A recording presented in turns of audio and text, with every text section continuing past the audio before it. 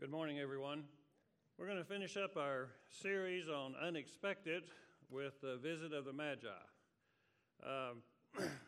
The Magi, it's fitting that this is a week or two after Christmas because almost certainly they were not there at the manger in the stable. All right, but don't go changing your nativity scenes. Don't worry about that. The contrast of having the common people, the shepherds, and the high and the mighty, the Magi, visiting and worshiping Jesus is the contrast and the range that we want to see. So what do we know about the Magi? Not a whole lot. They seem to be mysterious people, kind of like this guy Melchizedek that we read about. Lot is captured, carried off as a slave. Abraham musters his army, goes and rescues Lot with the king of Sodom and some other people. And as he's coming back from this victory, this high priest, Melchizedek, meets him from Salem. It's the first time priest is ever mentioned in the scriptures, the first time Salem, which is probably Jerusalem, is ever mentioned. And until one little scripture in Psalms and then Hebrews gives us some more explanation. This guy's, he just appears and then he's gone. The Magi seem to be the same way. They just show up from the east. Beyond that, we really don't know anything about them. But let's look at some of the things we do know. Let's jump to the next slide.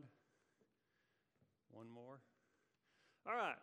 The word magos, I probably didn't say that correctly, can be translated or assumed different things. Magician, sorcerer, astrologist. The King James did it wise men. NIV just simply transliterates the magi. Probably advisors to kings, okay? Whether, as my grandkids would say, whether they were good guys or bad guys depends upon where they are getting their source of information. God does not want his people seeking advice from palm readers, from the dead, trying to do a seance and bring back the dead, or tarot cards, or this sort. He wants us to seek from his wisdom. And depending upon where these magi got their source from to advise their kings would more or less depend on whether or not they're evil or wicked. This word is used 6 times in the New Testament, 4 times here in Matthew, and twice in Acts. And there it's translated as sorcerer. We have a little bit of information. The guy who's called a sorcerer is also termed a false prophet. So once again, we see they're just giving advice.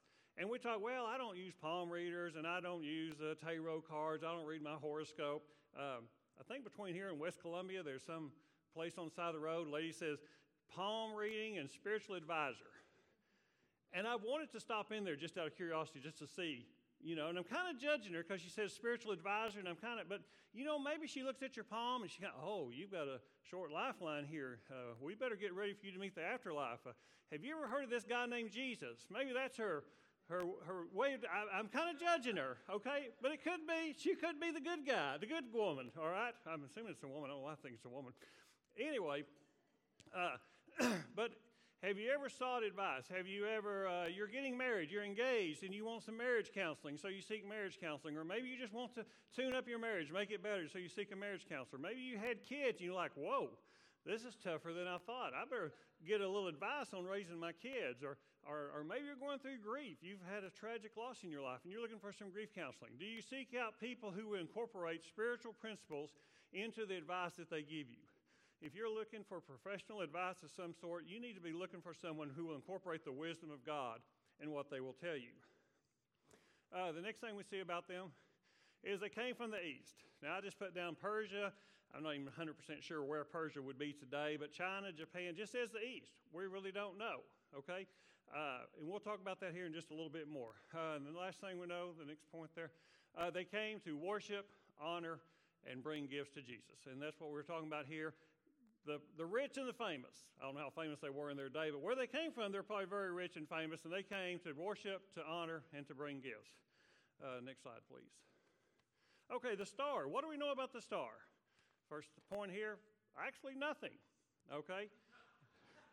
It's just a star. We're not told anything about it. The people this time, if there's any light in the sky, they're probably going to define it, call it a star. Okay, what else are they going to call it? Okay, let's jump there again, Lowell, and one more time.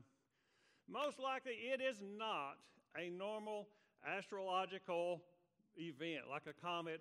We just had this, boy, it's good to be preaching this sermon now because we just had this conjunction, is that how you say that, of Saturn and Jupiter. And one guy was reading, he said, well, Saturn is the sign of kings and Jupiter is the sign of the Jews. And it was in the astrological sign of Pisces or something like that. And that's Palestine. And so these guys would see that and they would think, oh, wow, there's going to be a king. He's going to be from Judea. It's going to be in Palestine. No, I don't think so. Okay? It is not. Let's look at number 4. We see here in verse 9 and 10, it led the Magi to the house and stopped over there. It stopped, okay? This is a miraculous event that God had special for his son. Jesus only came once to die for our sins. This star, whatever it was, I think appeared only once. You know, this conjuncture of Saturn and Jupiter that we just all saw and we're all amazed by, they said it was 800 years ago that it happened, and it may not happen for I don't know how long. You know, Peter tells us that 1,000 years is with God like a day, and a day is like 1,000 years. So this thing happening every 800 years, in God years, that's like every day. God's like, well, that happened yesterday, it happened today, it's going to happen tomorrow. God wants a special sign for his special son. That's the way I see it. Okay, next slide, please.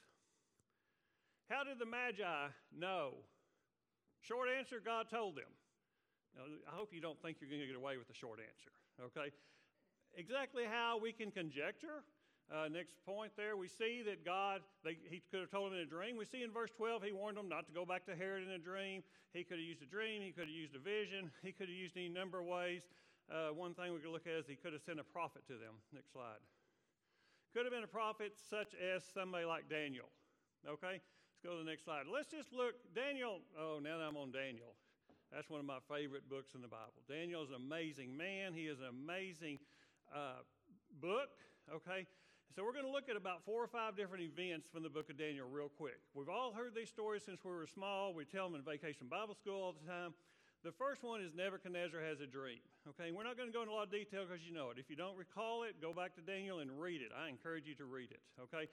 Nebuchadnezzar has a dream. He calls all his wise men together, and he says, hey, tell me what this dream means. And they say, tell us a dream. No. This is the way I know you're telling me the truth. If you can tell me what the dream was and then tell me the interpretation. Of course, they can't, all right? Well, what good are advisors if they can't give you any good advice? All right, so he says, hey, off with their heads, or whatever, gives the order to execute them, which includes Daniel and Meshach, Shadrach, and Abednego. I almost called them the 3 amigos, but I decided not to. And so Daniel tells the executioner, hey, hold off a day, let us see if we can figure this one out. Of course, God reveals to him. Daniel comes in, tells the king what his dream was, tells him the interpretation of the dream, and here is Nebuchadnezzar's response to that. Okay, let's go back one. Sorry. Got the same one. We got Meshach, Shadrach, M-S-N-A that looks like a railroad or something. That's the next one. Let me read it to you. Sorry about that. This is Nebuchadnezzar's.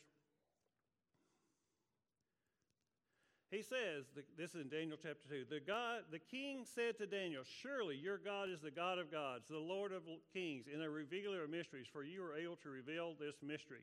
And before that it says, then King Nebuchadnezzar fell prostrate before Daniel and paid him honor, in order that an offering of incense be presented to him. This is King Nebuchadnezzar. He is ruler of probably one of the greatest nations on the earth at this time. He is powerful. Just 24 hours before, he had given an order to execute everybody that he didn't like, okay, and it was about to be carried out. He didn't just bow down. He didn't drop to one knee. He didn't drop to both knees. This idea of falling prostrate before Daniel is the idea of falling flat on your face, laying on your stomach to a slave. Daniel is a slave who the king, prior to this, probably had nothing but contempt for the man. Okay, might have had just a teeny bit of respect for him, possibly, okay? But this is a man that is a slave. This is the king. And this is Nebuchadnezzar's response. He falls face down.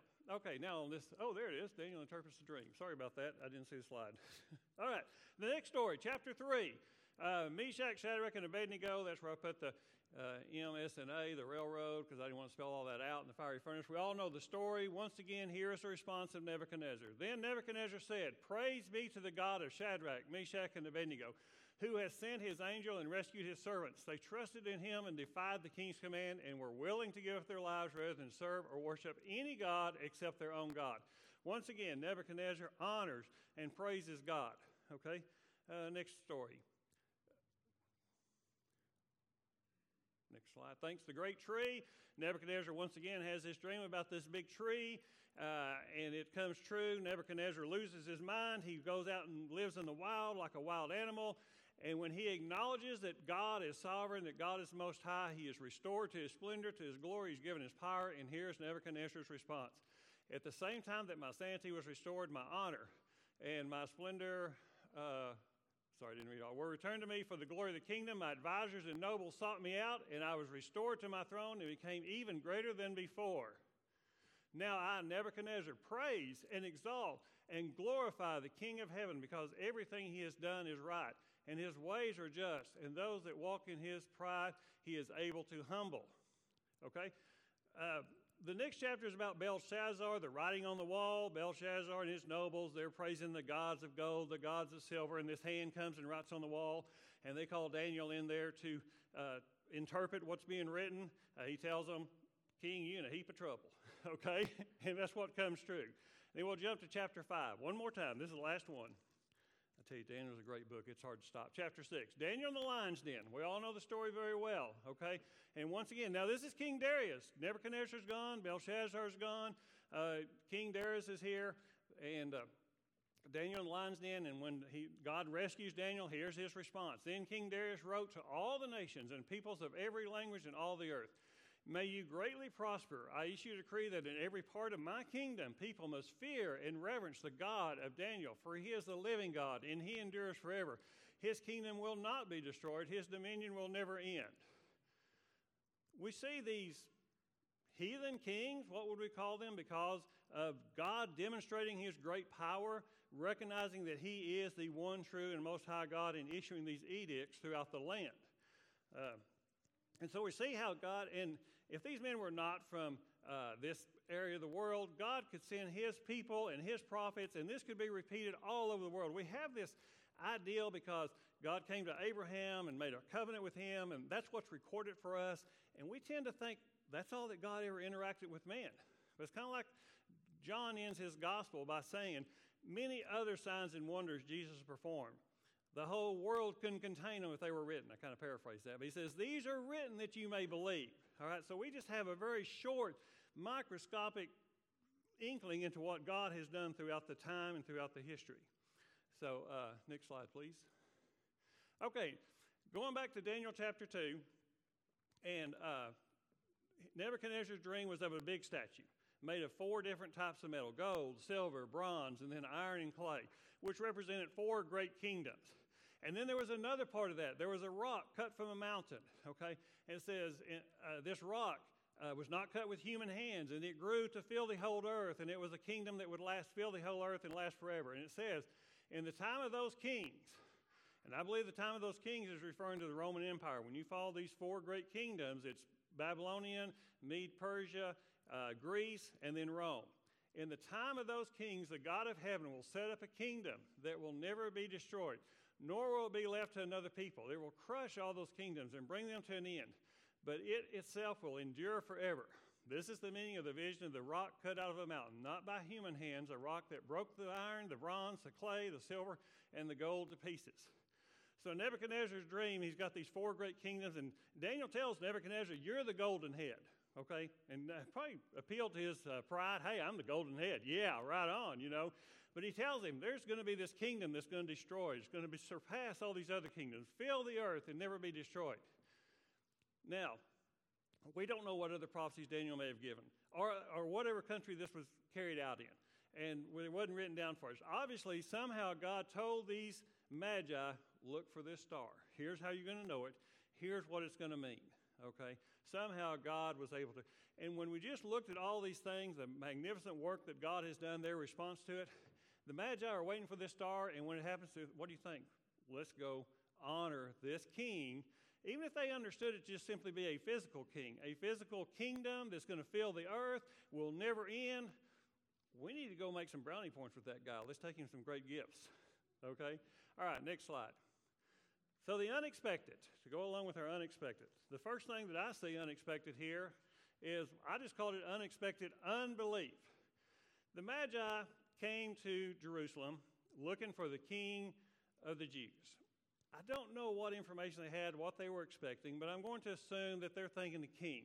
You know, they probably traveled for several weeks, possibly months.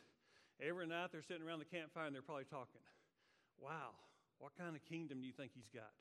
How big do you think his palace is? How many servants do you think he has? Wow, I wonder how much gold he's got. You know, they're just picturing this magnificent earthly kingdom type. I don't know if that's what they were thinking or not. But they come to Jerusalem, they're probably expecting, a sign. Jerusalem, home of King of the Jews. Every city that has a famous person, you go to Alvin, it's got a sign, home of Nolan Ryan. You'll see that everywhere, But if nothing else, they go in there. They did not initially go to Herod. They just started asking around, where do we find he that's King of the Jews? And you know what they found? People blank stares. What are you talking about? What do you mean? I mean, these guys are probably getting concerned they're in the wrong place. And the verse here, let me jump there. Well, I think it's verse 10, which talks about that Herod was troubled. It wasn't verse 10 earlier than that, but Herod was troubled and all Jerusalem with him. Now, why were they troubled? I would have expected the Jerusalem. Now, Herod doesn't surprise me. Of course he's troubled.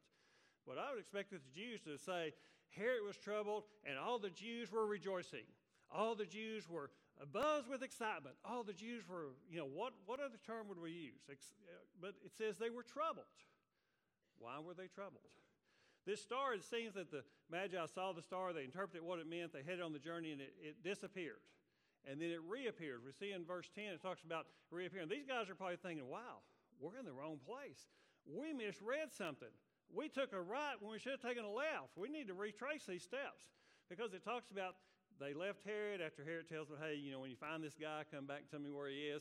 It says they saw the star and they greatly rejoiced. They find out, hey, wait, we're in the right place after all. And it leads them to where Jesus is. Okay, next point, unexpected. Unexpected humility. Now for us, this is not unexpected. But like I said, these men are traveling, bringing great gifts to what they think is a great king, but maybe they're expecting something a little more earthly. They're expecting to go to Jerusalem and say, hey, where do we find King of the Jews? Well, follow this street. That next right, that's Palace Lane. Follow Palace Lane to the end. When you get to where all the big houses are, look for the biggest, nicest house, and that's where you'll find Jesus. That may have been what they were expecting, okay? But Jesus, we know he was born in a barn. Folks, I've been around livestock most of my life.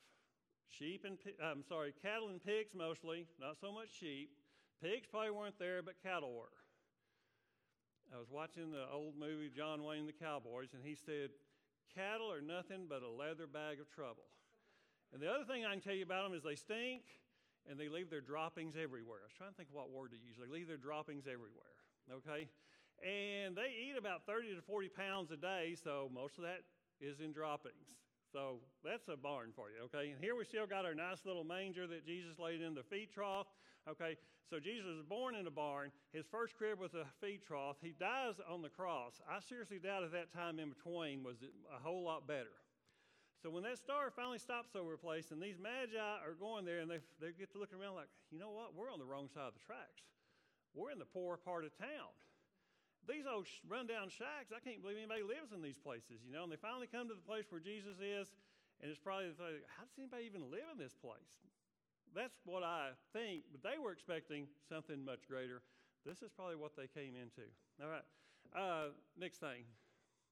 Unexpected worship. Here's the Magi expecting to come and worship a great king. And they are worshiping a great king, okay, not in the earthly terms that we normally think of.